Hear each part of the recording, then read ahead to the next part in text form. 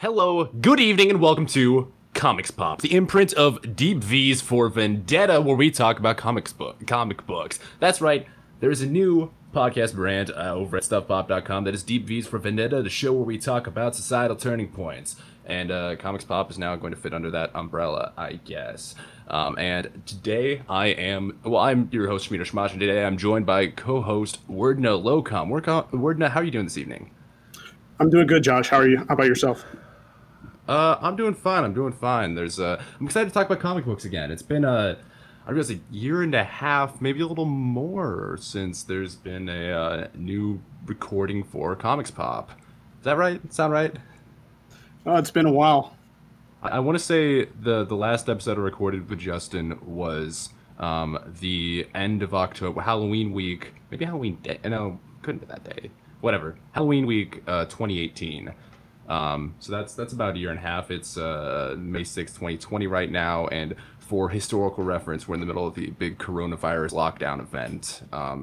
For anyone who may have forgotten about that in the future. I mean, how is your quarantine life going right now? The work from home, the drinking before noon, the whatever else may be going on in your life. To be completely honest with you, it's not a lot different for me. I've worked from home since December, so I barely leave the house as it is. So, this was not really a big change. I go get my morning coffee every morning, and do my work most of the day and go to bed. It's really not any different. I mean, that's nice. That sounds like a nice life, and that's going outside more than I've gone outside today. Ever since I got a pull-up rack in my apartment, I just work out in here. But yeah, and it's not that different for me either, because I was working at effectively a remote office anyways. So working from home doesn't change interactions with coworkers and anything like that. So it's working out fine. I just don't have to commute every day. Okay, but let's get on with the whole the comic books thing. We're going to be talking about the Amory Wars, the Second Stage Turbine Blade Volume 1. God damn, what is it? What is with this stupid name? Why did they name it this? Oh, I hear it called the Armory Wars a lot. But are you asking where Amory comes from, or no, just the Second Stage Turbine Blade Volume 1? What is that? Or Second Stage Turbine Blade? What does that mean? Let's start with that. Yeah, I think to get there, you have to understand that Coheed. So, I mean, this is all based off of the music of Coheed and Cambria, who's one of my favorite bands of all time. But at the same time, I know that they suck in a lot of ways, and I'm definitely okay with making fun of them for the reasons that they suck. And I love giving people, all the huge mega fans on the forums, shit about how they fillet this band so much. But at the same time, I do enjoy the music. Wait, when was this band big? The early 2000s? People talk about them on forums? Well, I guess Facebook and okay. Reddit. Excuse me. Just making fun of the whole forum culture that's been a little bit superseded by Facebook, Reddit for the last 10 years. Yeah, boomer speak. No, I would say they probably peaked around I don't know, 2008 or so. Okay. Did you ever play the game Rock Band? At friends' houses, I never owned it. I think it was the first Rock Band game. They had a song in there. It might have been Guitar Hero, but they had the song "Welcome Home," which is probably their biggest hit. That was in that, and that's one of those I would play it, but I don't want to get this removed from iTunes or whatever. But it's a very distinct sound to the song. But the fans actually hate that song. Yeah, I remember. What was it? I listened to a little bit of that podcast Samuel linked to, Your Favorite Band Sucks, about Coheed and Cambria. I listened to half that episode, and I remember them just kind of shitting on that, or making fun of the Rock Band appearance of the song. Yeah, so the thing, if you listen to their first album, which this Volume 1 is the Second Stage Turbine Blade, which was the name of their first album. It's very clear that their music styling, it's artistic. It's almost like abstract art, but it's really just a lot of alphabet soup. They're just saying words that sound cool together, and It kind of can almost feel like a story at some points, but it's clearly, when they made it, clearly they didn't have like a fully coherent thought when they did it. Like, Yeah, I there's just a was lot of words. so I listened through the album the other day, just a little bit more in the background while I was working, and I threw up the lyrics for a couple songs, and like there's a description of what the song was supposed to be about and how it parallels perfectly with the comic and this story that I read on paper, and then I read the lyrics. I was like, oh, okay, huh, okay. There's definitely something going on here, right? Yeah, and if you look at the track names, pretty much all of them line up with something that's in the comic.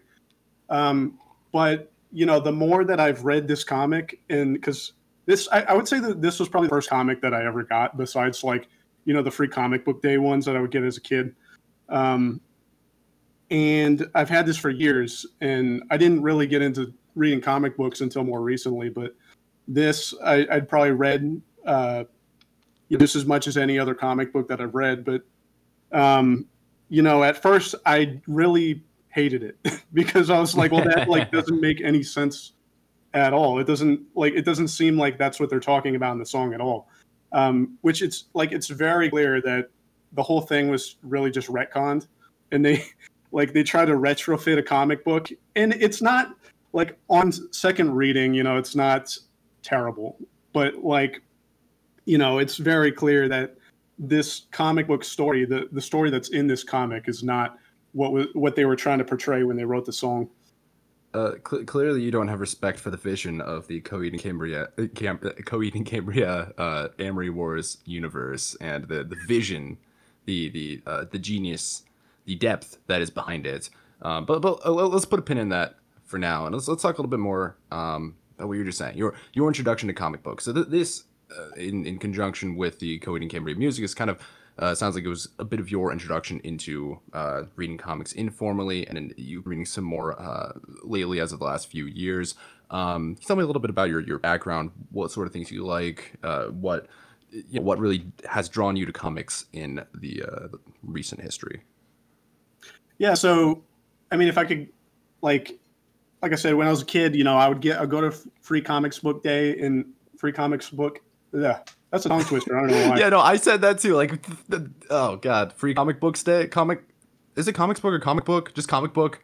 Wow, wow. What the fuck happened to grammar today? Oh god. My older Sorry. sister Continue. would take me there when I was a kid, and we'd go down to local comic book shop, and we would get stuff like Public Enemy the comic book and Chuck Norris the comic book, and all of these obscure things that came out in the 90s, and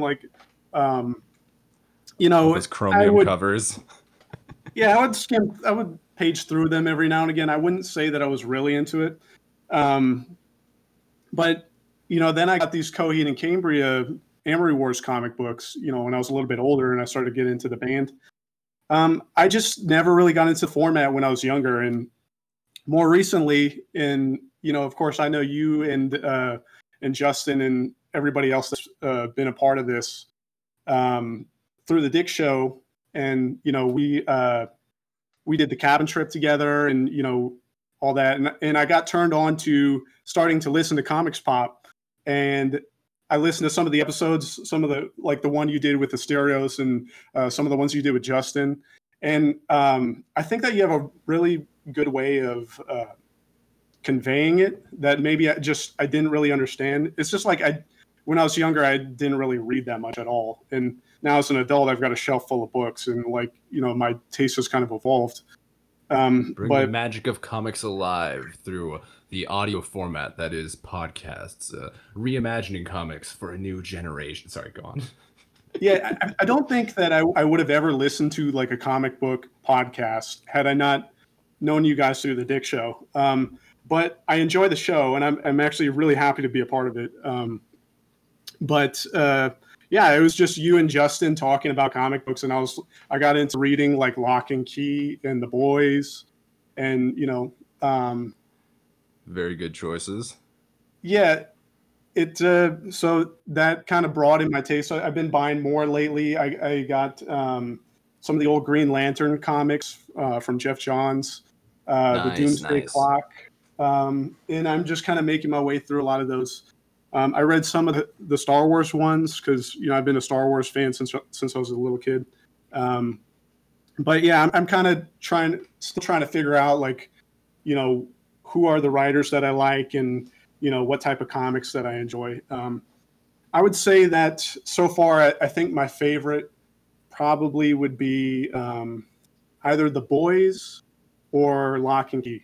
Lock and Key, I just burned through like the entire thing that they had on Comixology. I burned through pretty quick. Yeah, so did I. I remember back I guess last time I was recording episodes of this back in October 2018, Justin got me into it, and in preparation for having our Halloween special be Lock and Key, and I was ravenous for it, and it's a great story. And I also want to ask you, what do you think about the recent Netflix and Amazon Prime adaptations of Lock and Key and The Boys? Have you watched either of them or gone into either of them? Yeah, I've watched both of them. I loved the Amazon adaptation of The Boys, but that was before I had actually read The Boys too. And with Lock and Key, and now I think I'm through volume 2 now on The Boys. I'm not that far, but I think that's all I read, like 2 or 3 volumes. yeah, with Lock and Key, I'm all the way up to whatever the highest one they have on Comixology is. I think it's 6, maybe. I think 6 was the whole series. I don't know if they have the whole series on there now, but I think when I read it, they only had 4 on Unlimited. Whatever. Sorry, continue. So I already had high expectations going into that, and it just didn't meet any of those expectations. Like I really thought that Netflix shit the bed with Lock and Key. Yeah, okay. I only watched one episode. I think it's just one or 2 episodes, and it just didn't capture me. So I will agree there. I think Justin put it best in the chat was that you know all they had to do really was take each volume and then make each volume its own season and just pace it out a lot more appropriately. But what they did instead was like they tried to cram so much like the entire series into like it was at least the first 4 volumes they tried to cram into just one season, and there was like maybe only 8 episodes, and it didn't work. Like they were just rushing the whole thing, and they were trying to make it something that it wasn't. And then they're doing the shit that they always do where they try to cram all these like diversity characters in there, like we need extra gay characters and like more black characters, and like but it didn't make any sense because they're like it's a very diverse comic as it is. So Yeah, like that. Yeah. they didn't need to do that. They actually erased other characters that were pretty diverse, they you know? check the wrong boxes, as it were. I don't know. Yeah, well like Netflix is notorious for that. see, you had the character. There was the British guy, the boyfriend, and then he had a black friend, and they get into this whole thing about like being black as they're drowning at one point, and like, it's like it hits all the social justice check marks in the original comic, and it would have been more appropriate had they just left it alone. But for some reason, they thought it was cooler to just smash the two of them into one character. Huh. Yeah. Oh, that's weird. That's I don't know. They shit the bed for that series. However, I will say Netflix has a bunch more comic book adaptations coming up that I'm excited for. One notably, did you listen to the episode Justin and I recorded on the Magic Order by Mark Miller, the guy who did Kick Ass? I did, but it's been a while. I probably listened to it whenever it came out. So Okay, I that's fine. probably Yeah, you don't need to remember the details, but effectively, the Mark Miller, I believe he sold the rights or some licensing deal or something through Netflix to where they own the Millerverse, and they're going to have an adaptation of the Magic Order coming up either this year or next year. I don't know what the production delays are going to be with the whole coronavirus thing, and also recently, Boom Studios, the Boom comic publishers, they were able to make a big deal with Netflix, and there are going to be a bunch of their series in production for Netflix series, some animated, some live action. I know they have animated Nimona by Noel Stevenson, some version of Lumberjanes, some version of I think Once in Future, is that what it's called? I'll just go with the series is called. I get it mixed up with some other idiom, but they have a bunch of stuff coming up that I'm excited for because I follow a bunch of Boom comics. So hopefully Netflix, and I have a bit more confidence with the Magic Order because, say, Kick-Ass has already been has already had good movie adaptations. So something else by Mark Miller, hopefully, will also be good. Okay. So is there anything else in your comic book journey coming up to today that is important or that you want to bring up? Oh, I do have My Hero Macadamia. Actually, might be my favorite comic. Oh my I'm looking gosh. at it; it's at Yes. eye level. Yes. Um, but hopefully, maybe we could get on in the future and do a review of that or one of the other comics that comes out in the series. But they're so limited right now; you can't even buy them. There's I was a lucky to get this one. yeah, I found copies of My Hero Macadamia online. I'm not sure what was the other one you sent me a link to. So something else in like the Nagaverse. They got a whole bunch of them. There's one. There was a Space Force comic. That was it. It was the Um, Space Force one. But that was an Indiegogo like independent one that I don't think I'd be able to find a copy of online. Whereas My Hero Macadamia, I believe that was published by Antarctic Press and has a is a bit more readily distributed or available. yeah, Volume One you can go online and buy right now, I believe. But Nice. or issue one rather, I should say. But Mm-hmm. issue two you cannot. It's all sold out, and I couldn't find it on eBay or anything. Maybe you can get it at comic book shops. It's been years since I've ever stepped foot in a comic book shop. So Yeah, I've it's been a while for me too, actually. And I think the last thing I bought in a comic book shop was the Batman number 1000, or the sorry, Detective Comics number 1000, which was a year ago, maybe a little over a year ago. Whatever. But speaking of comic book shops, there's a little bit of comic book news, comic book industry news that I wanted to talk about, and I think I've talked over quite a bit of it with you over the last week or two, and I think you're decently familiar with some of the some of the key events and players. But yeah, speaking of comic book shops, one most of them aren't open right now because of the coronavirus event and lockdown and whatnot. The ones that are, they're doing like curbside pickup and stuff like that, but they're not getting new comics because Diamond Comic Distributors, the actual monopoly of distribution in the comic book industry, has shut down from, I believe in the U.S. What was it? I was looking, and they made their announcement on March 23rd. So no new comics as of April 1st, and they're currently planning on reopening in 2 weeks for having new comics ready for May 20th. So that's what was that, 7 weeks? 7 weeks of no new comics at shops. jeez. Just yeah, and I was just listening earlier to so there's a guy, I think what was his name, David Sheehan or something, a comic book retailer who also runs a YouTube channel. Uh, Dan Sheehan, that's it. Comic book retailer, owns a YouTube channel or has a YouTube channel, and he does some comic book news and whatnot. And recently, he's had on Steve Geppi, the founder and the founder and CEO of Diamond Comic Distributors, and he's on him as well as other comic retailers. And today, he had on some comic publishers, including like the founders and owners of Boom and Dark Horse, and there were some other people. But what was it? Gary Groth from Fantagraphics books. Yeah, that's apparently some small publisher. I'm not familiar with them personally, but he was calling out some very important things that of course, or some very important things that we can't just project sales coming out of this, or like it's going to be gradual uptick of actually having revenue once comic book shops are back open and they have comics again. Not to mention that a lot of these stores run at very low margin, and Josh, having apparently you were not told that comic books are non-essential. oh my goodness gracious. I guess not. Yeah, so I've been following a lot of this news through Diversity in Comics. I guess he goes by what Comics Matter with your boy Zach. Um, Okay. now, are you familiar with this individual? Yeah, I've definitely heard of him. His name comes up every now and again. Yeah, so he's kind of one of the key players behind Comicsgate, which we don't have to get into right now. Um, but he's does a bunch of YouTube videos, commentary on comic books, book industries, and he's run a bunch of Indiegogos where he writes comic books and has had a lot of success there. I was trying to see if I could find he titled a video recently that was comics. Oh god, that was it. The Steve Geppi, the guy behind Diamond Comic Distributors. he had a line, "Comics can wait," um, and yeah, it's all to me that yeah, comics are not essential. You know, these businesses, comic book retailers may shut down, et cetera, et cetera. I think I'm going on about this a bit too long, so I'll just say that big developments.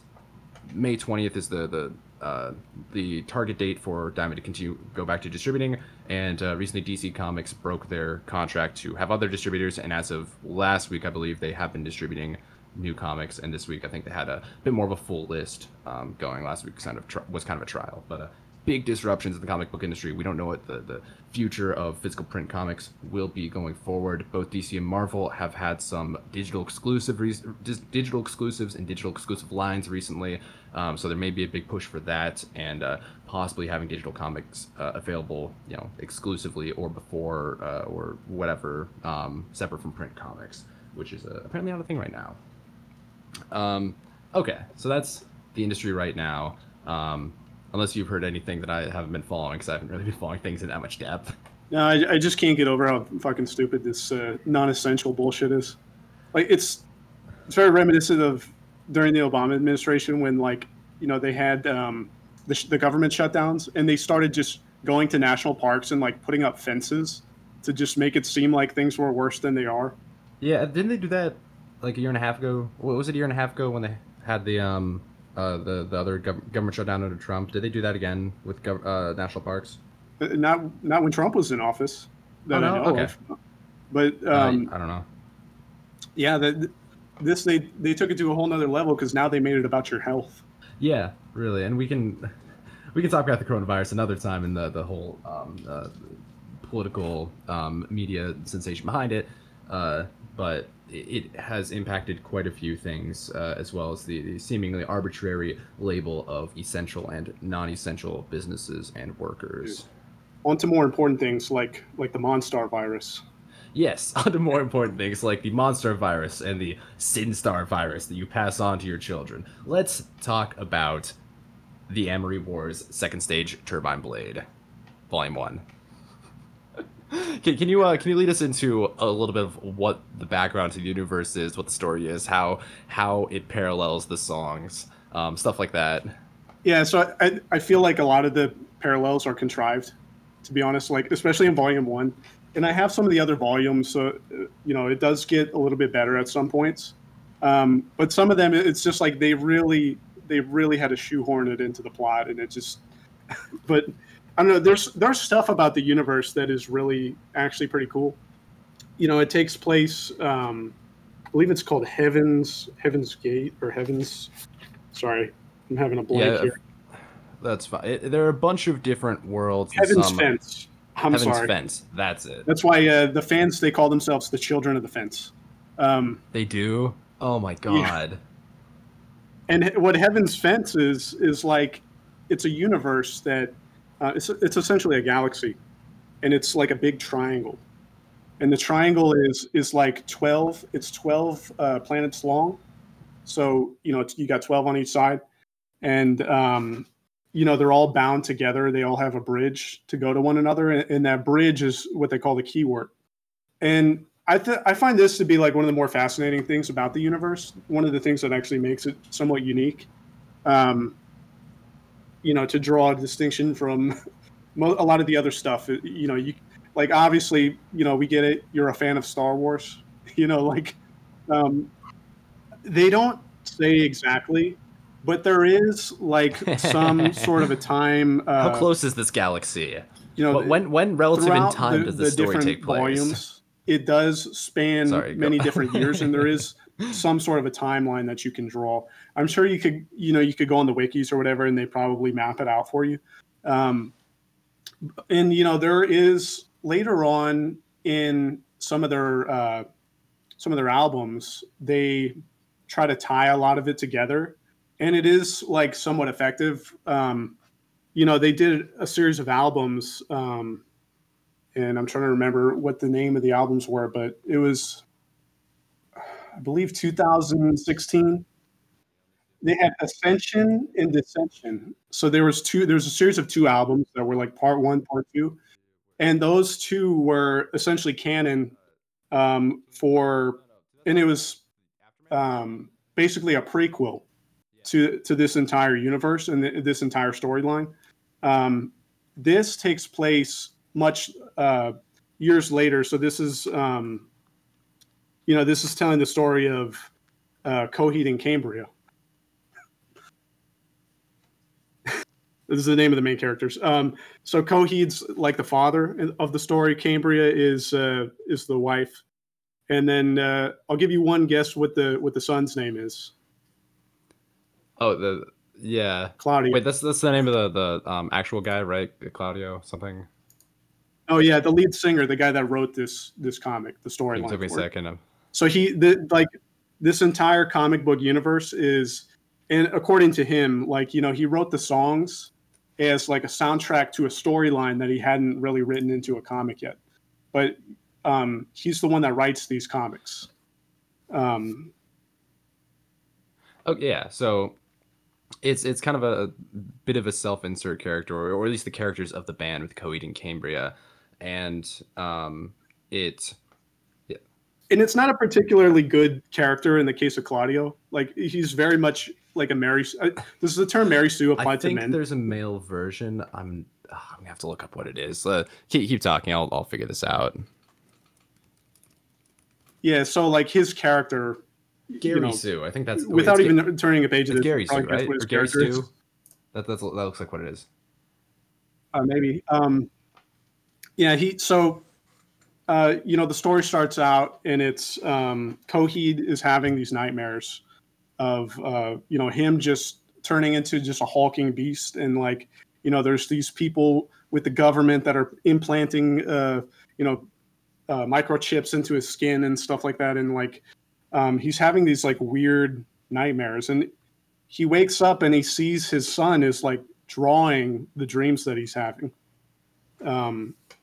And that's kind of how the character of Claudio is. Like he's just making all these premonitions on paper as he's drawing There's them. a moment later, like a few pages later, where Claudio's drawing the prize, the angel alien ladies. Yeah, the prize. Into what that is in terms of this universe is, there's three main species that make up the universe, and it's the mage, the man, and the prize. The man, is just the same as a man in our world, like but the mage is essentially they're the overlords of the keywork, so they sit in the 12 vectors. Say this in words that make sense. And they're essentially, yeah, they're essentially these kind of like demon type wizards. And then the prize, their role is to guard the keyword. So it's kind of a balance, right? But yeah, they don't really get in volume 1 to explain like how exactly the man fits into it. But I can get into that if you'd like me to or not. They do hint at it. Address that a little bit later. Let's go on to the story a little bit. See what happens with Coheed and Cambria and their lovely son Claudio, and their other 3 children. What happens to them?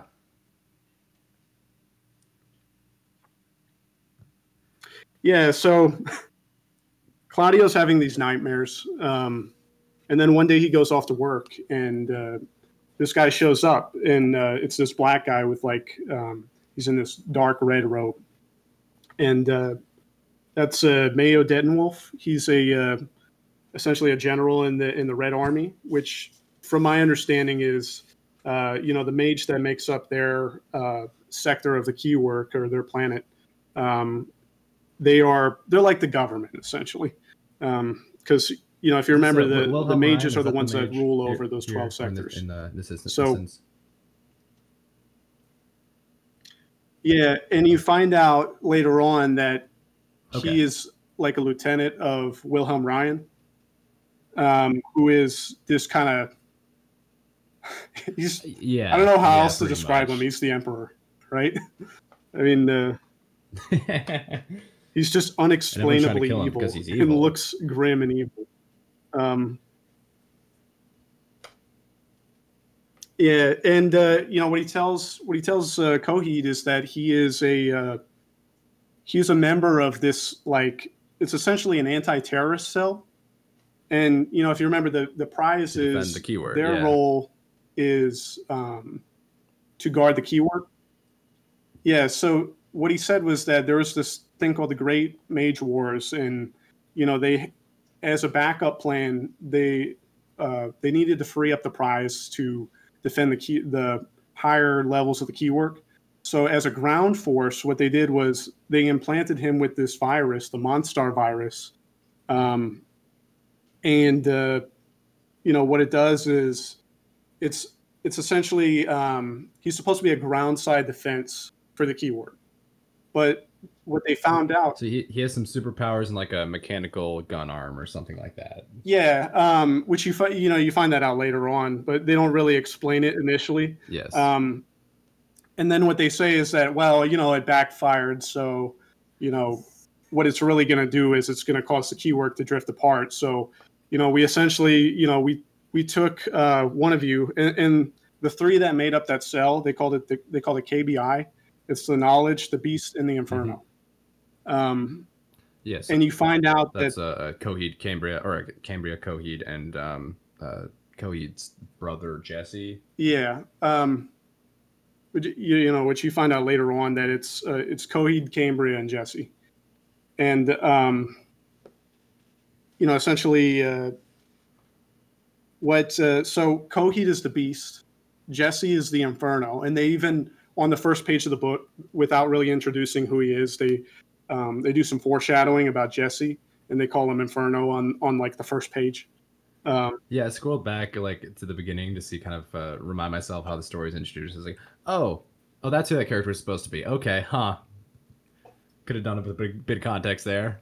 Yeah, it's really, this is one of those, like, you have to read it more than one time because it's really kind of confusing, and in my opinion, at the end, it kind of devolves. Like he's just doing Star Wars fan fiction at the end. But Beautiful. yeah, I don't know. I don't have volume two, but I hope that it does get a little bit better. I'll read it on Comixology, or I'll buy volume two. But you know, so anyways, the what he Yeah, tells him is volume that, one. yeah, what Mayo Dedenwolf tells Coheed is that his son, or his children, all of his children. So he's got two little kids. It's Maria and Matthew, and then he's got two older kids, Claudio and Josephine. So the youngest ones, Maria and Matthew, he tells them that, or actually all of his kids rather, he tells them that they're going to have like a mutation of this virus. So if he doesn't want the keyword to like drift apart, he has to not only kill himself, but he has to kill the kids. And And he's immediately convinced that this is the case, and he has to kill his kids to save the world, and it goes yeah, along to this plan. he's like, no, I'll never do it. And then he's Two like, panels okay. later. It really didn't take a lot of convincing. Like he's very resistant when they tell it to him, but then he goes right home and poisons the two kids, and then hits the other one in the head with a hammer. Yeah, yeah, that's beginning to question his whole parenting style here. Yeah, um, and if we can get into, because I mentioned that they try to retrofit all the songs into it. There's a scene right before that where his daughter Josephine like gets raped by a bunch of this Yeah, I want gang to go into that a little called the bit. Jersey City Devils. What's the premise? Like, why were she and her boyfriend in that neighborhood? Like, what is the premise behind that rape? Why did that gang just want to rape her? It seemed like, to me, it seemed like a caricature of a rape scene. Like, you just happen to be in a bad neighborhood, and then like all these people are just out to rape someone apparently, and then that happens. Yeah. Like really, like I They don't. just show up and rape her and then leave. That was pretty much all it is. But Yeah, and then her and then she boyfriend's just dies. So sitting there like, the there's whole no time, like, arc oh to my it. god. But I I was really trying to, like, I thought about that. I was really trying to understand why they did that. And the best that I can think of is like they were just really trying to shoehorn it into the story because it's the name of one of the songs. One of the songs is called Jersey City Devils, But that doesn't say Jersey City I believe. Rapists. That says Jersey City Devils. She could just get like her boyfriend could Yeah, get beat that's the up name or of the gang, something. I I don't guess. know. Yeah, I don't know. Like you can tell like where Claudio sits politically. Like he's got an agenda. It's very clear what his agenda is, and so he feels like he has to fit all these things into the story all the time. Like, which another one example I think is later on in the story they introduce Mariah, who is Yes. like essentially this awesome, brave general, like So the leader that's of the going to lead resistance, this right? resistance. Yeah. Yeah, she's leading a resistance against Wilhelm Ryan, who's like just a power hungry mage, and Really, I heard he Wilhelm was a nice guy. Sorry, dumb inside joke. Let's go on. and yeah, she's leading this rebellion against Wilhelm Ryan, and they don't really explain it until later on. But my best understanding is that because of this whole plot with the Monstar virus, it was the reason why they're like he's got an agenda, and so it. And what happened with the virus was eventually Coheed comes to his senses and he realizes, oh shit, I killed my kids for no reason. Like they're actually the antidote, and they're the ones that are going to remove the virus from me. There's not any other way that I can do it. Wait, so what's the monster virus going to do to him? How does I either forgot or missed out on the explanation of why it's so bad for him to have this virus. Yeah, they don't really do a very good job of explaining it. Good, it's But their make it their fault. Yes, yeah, I'm not a so bad reader. They're bad no, writers. the only way that they explain it is that it's going to break up the keyword. So like that's what they're trying to avoid, because what happens when you break up the keyword is that the power hungry mages, like there's nobody to keep them in check, and like they're just going to go to planets and start raping and pillaging and killing a bunch of people and doing whatever the fuck they want. Um, but there's a balance to the universe. There's 12 of them that sit in the 12 vectors, and they're staring at each other, and the prizes are there to protect against attacks at any. The whole thing's a triangle, so like it funnels inward, and so there's not really any way that they could. There's no strategic position to overtake another planet. You Okay, know, yeah, I see what you mean. so um, yeah, what he told him was he finds out eventually that um, they're the cure to the virus, and that he needs to keep the universe stable, and he doesn't want the keywork to start breaking up and people and the planets to start drifting apart. So he realizes that he has to kill his kids. Um, but then he finds out that he needs his kids because actually that whole thing was a lie. Oh my God, the government lied to you. That never happens. Never, ever, The ever. government lied about a virus? Say what? Andrew, I think you're saying some very divisive things right now that could possibly jeopardize our situation with publishing a pot. No, sorry. Go on. It's get a lot of dumb stuff, but the government lies to us. Let's stick with that. Yeah, so essentially the government lied about statistics for the Monstar virus. And, okay, The mutation, the Sinstar virus. How sinister? yeah, it actually 100% of the kids killed does not equal peace. Okay, so anyways, um, yeah, he finds out this, and the only one that's left is well, Josephine's laying on the ground, her head's beaten in with a hammer, so it's presumed that she's dead. But then you find out she's still Well, isn't she alive, just and then her boyfriend isn't she Patrick. just briefly brought back to life by her brother, like to tell him what happened, and then she's actually dead afterwards? Yeah, so this is why I said that Claudio's kind of a Mary Sue. Like he shows up, and it's like, oh my God, Claudio's got Yeah, healing I thought it was a powers, temporary thing though. and Like, wasn't enough to actually bring her back. What was the situation there? yeah, if yeah, you might. I Okay, think you got so it I just want right. to make sure she's not gonna like magically But appear in volume two, all hunky dory with a dent in the no, I head. mean she's gone. But he was able to bring her back to life, and like he didn't know that he had powers, and then later on he turns into a Yeah, ghost because he has apparently some he just intangible has all the powers or whatever. We can powers. like go walk through walls and that fun stuff. Yeah, so and her boyfriend Patrick is trying to help her escape, and there's this demon that's like chasing them. It's like a monster that's you know cling to the ceiling, that's chasing after them and just has like super mutant powers. So they're running away from this, and ultimately Claudio comes and saves them, and Patrick. I believe Patrick and Josephine get killed though. I think so. I forget about Patrick, but yeah, something happens. Claudio's the only one who ends up mattering in the end. Let's say that, or continues the story. Yeah. So it creates a situation where Claudio has to tell his find his So parents he and tell them that stows he's away still on a alive. ship, right? So that's essentially where the story. Yeah, later on in the story, they kind of do like a little bit of a time lapse. So what happens is eventually, well, Mariah, who is I guess wife or girlfriend or something of Jesse, um, they are working together to go and free Coheed and Cambria. But ultimately, like they got captured and they were on, I guess, a ship of Wilhelm Ryan, and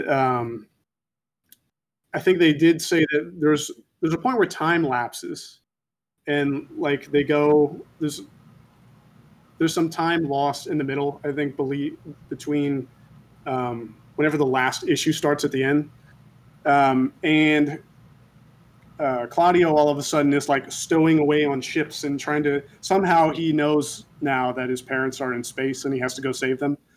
But there's all these like, you know, star destroyers that are Yeah, doing so battle and Jesse's all this on like shit. he's on a So big spaceship that's doing battle, and Mariah was on a planet like I think she was leading a rebellion that a bunch of star destroyers showed up to, uh, run by or under Wilhelm Ryan, and kind of shut down the rebellion, if I remember correctly.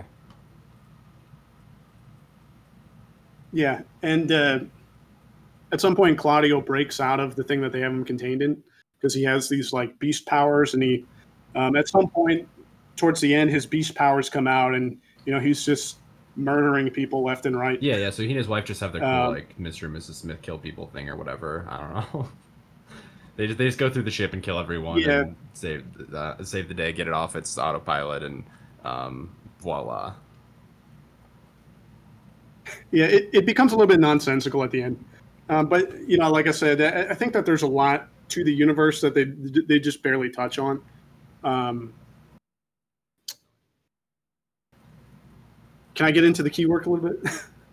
Yeah, yeah. Let's talk a little bit about the keyword because I don't. So it's what holds the planets together, or like it's the path between the planets, or something like that. Yeah, so those albums that I mentioned, Ascension and Dissension, they Yes. explore kind of the history of it a little bit more because that gets into the story of Cyrus Amory, who's, they say at the beginning of Volume 1 that he was actually the scientist that discovered the keyword. So it was there, but it wasn't apparent to them that, that this was how the universe works. Like for a while, I guess they just thought they were just people on a planet, just like you and I. Um, and yeah, they find out that what holds the universe together is this like life stream, and when you die, you essentially just ascend into space, and or I don't know if it's everybody or certain people. I think it's just some people, but you ascend into space, and you are like basically your last remaining bit of life uh, is just frozen in time forever, hanging, remembering your last memory. Um, which I think is pretty cool. There's a song on that album. I can't remember if it was Ascension or Descension, and the premise is he gets into a car accident with his wife in the passenger seat, and they both die. And he's having to live in that moment where he killed his wife, and or actually the last memory of her dying breath, like in the emergency room. That whole event he's having to live for eternity, which is pretty You know, gnarly. I really like that. I was just trying to think of some other like purgatory right before right at the moment of death stories that I was uh are similar, but I couldn't think of anything that has the exact same premise to that. So I'm gonna have to listen to the album or something because I like that. So yeah, I was thinking of stuff like the anime Gantz or the webtoon About Death or some other anime, Death Parade, I think that's what it's called. But there are a bunch of things that have this like little last moment of life purgatory moment, but it sounds like Cody and Cambria have a unique spin on it that I'm interested in. Yeah, and this is where coming back and rereading Volume One, like there's a few things that I gathered that I probably didn't get the first time. Like one was, they talk about somewhere towards the beginning, they talk about that somebody makes a comment about the key work, and they say something to the extent of like, um, oh, they don't need that much. Like the universe has plenty of power as it is. Like they don't need as many people in that. So like it's Oh, kind I of see. viewed as like Okay. a somewhat unethical thing, but it also keeps stability in the universe. Um, Hmm. so like they say that they're getting more power than they actually need, which I'm not sure. I haven't gotten that far in the comics yet to understand like maybe that's foreshadowing onto something. Um, but yeah, they make it seem that uh, they it's it's questions of like when we talk about stuff like oil refineries and fracking and stuff like that. There's a lot of things that we do that help us sustain the life that we have, or even like help help people stay alive in some cases that are like somewhat unethical. Um, but yeah, it makes you kind of question it.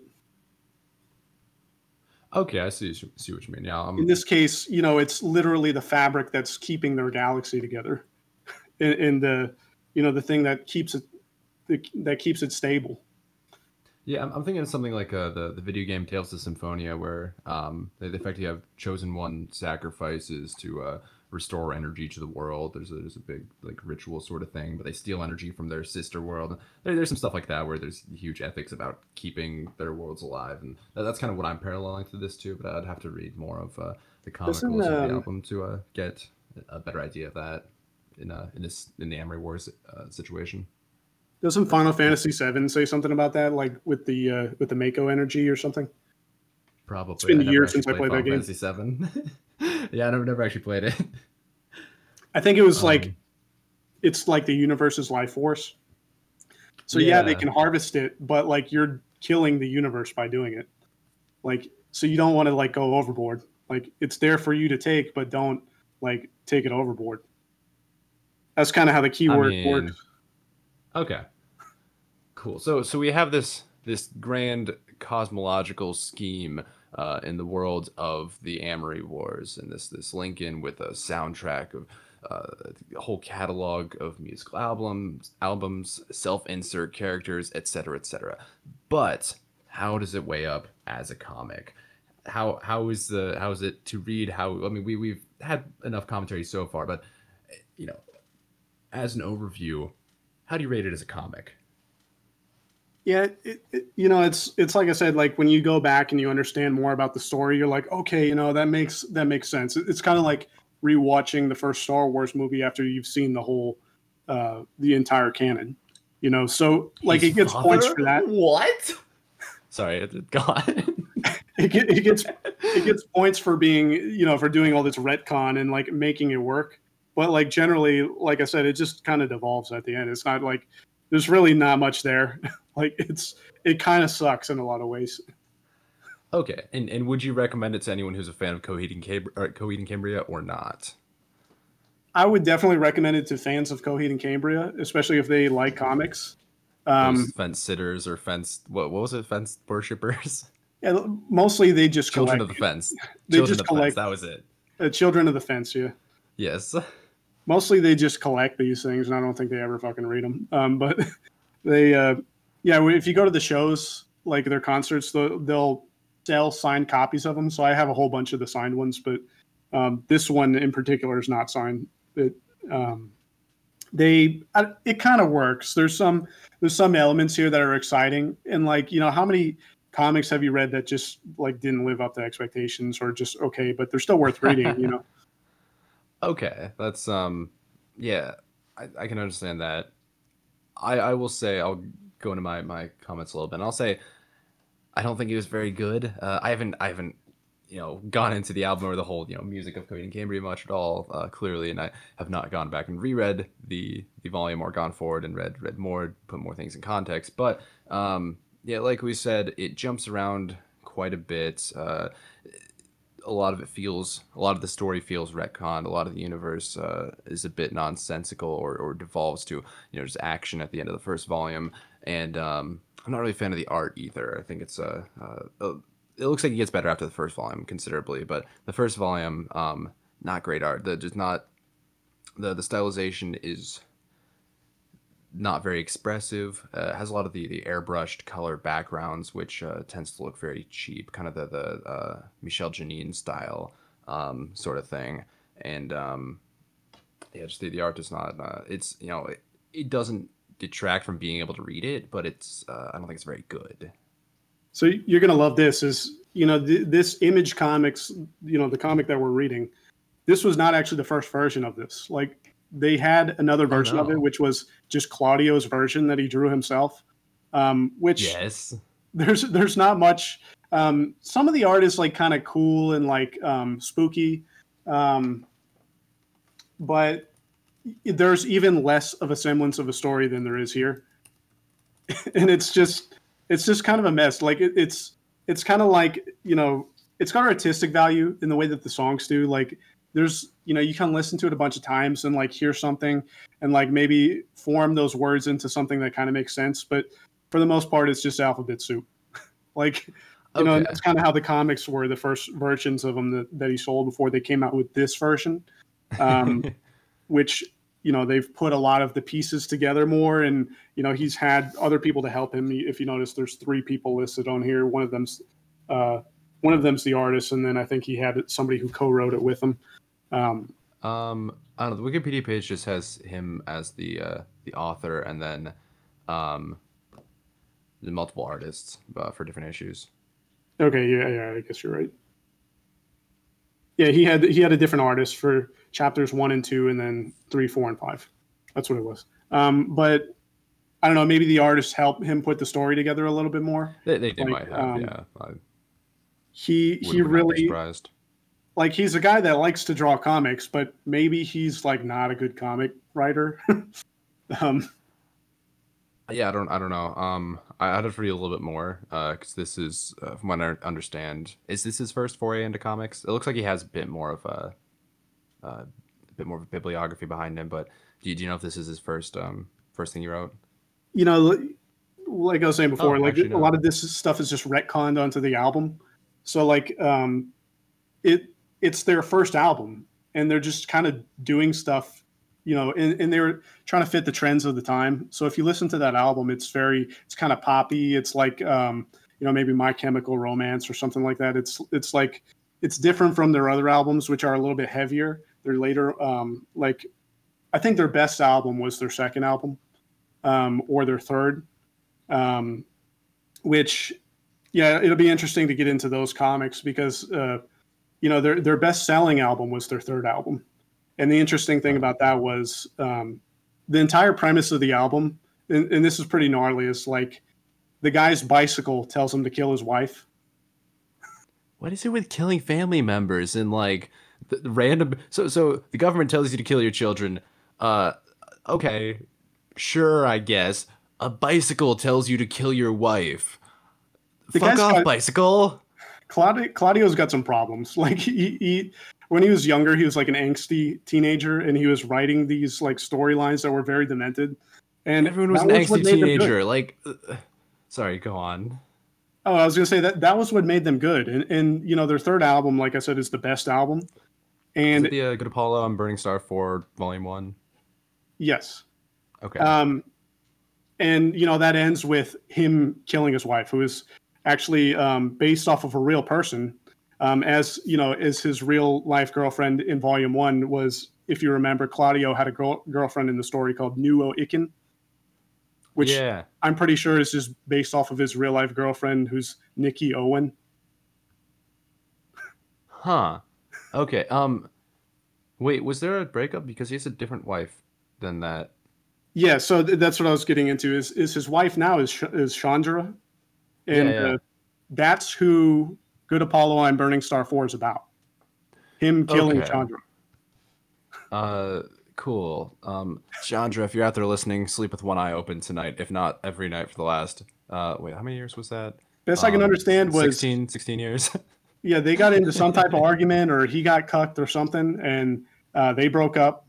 And The he was Nikki so mad about it. girl or Chandra?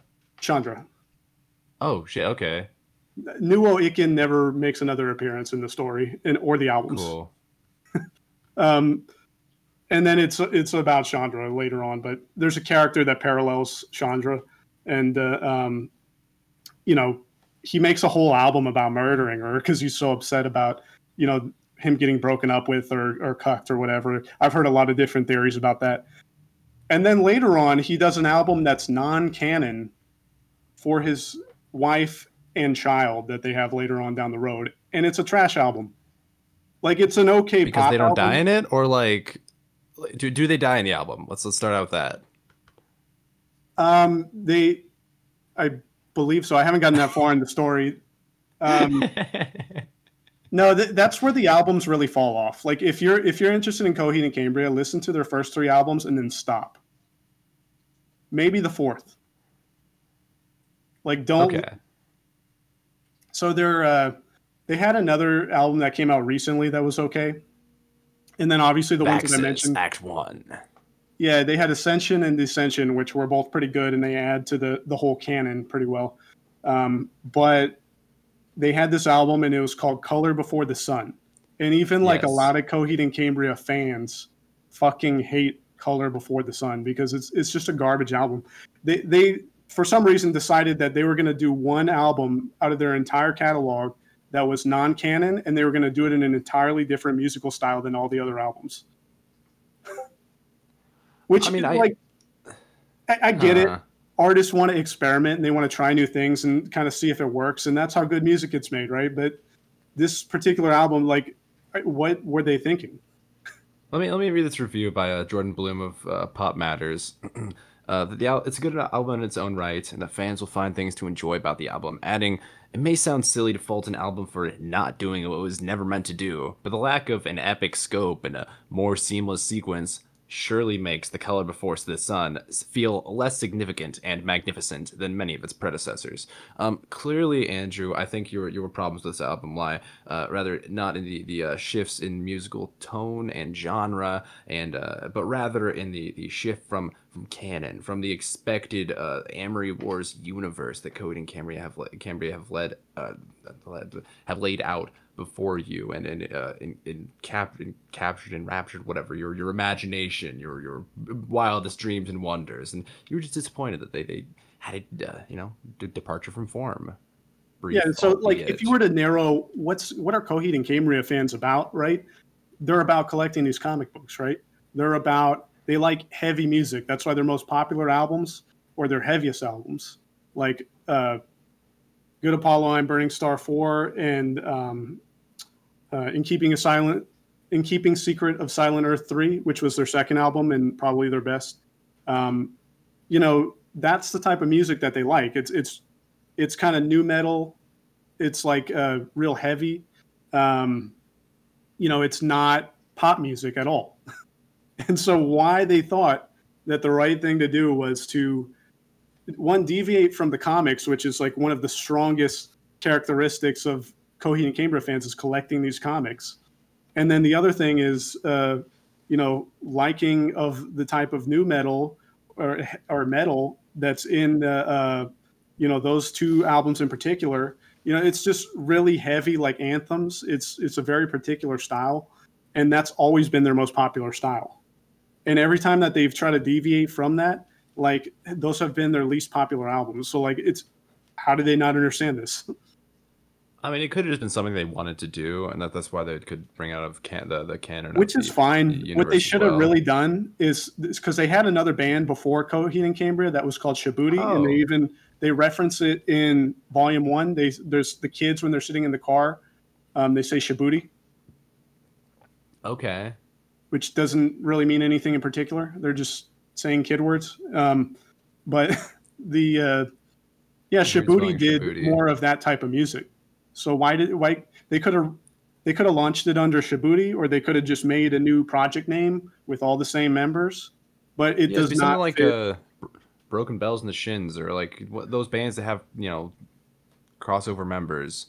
do something like that if you want to release different types of albums.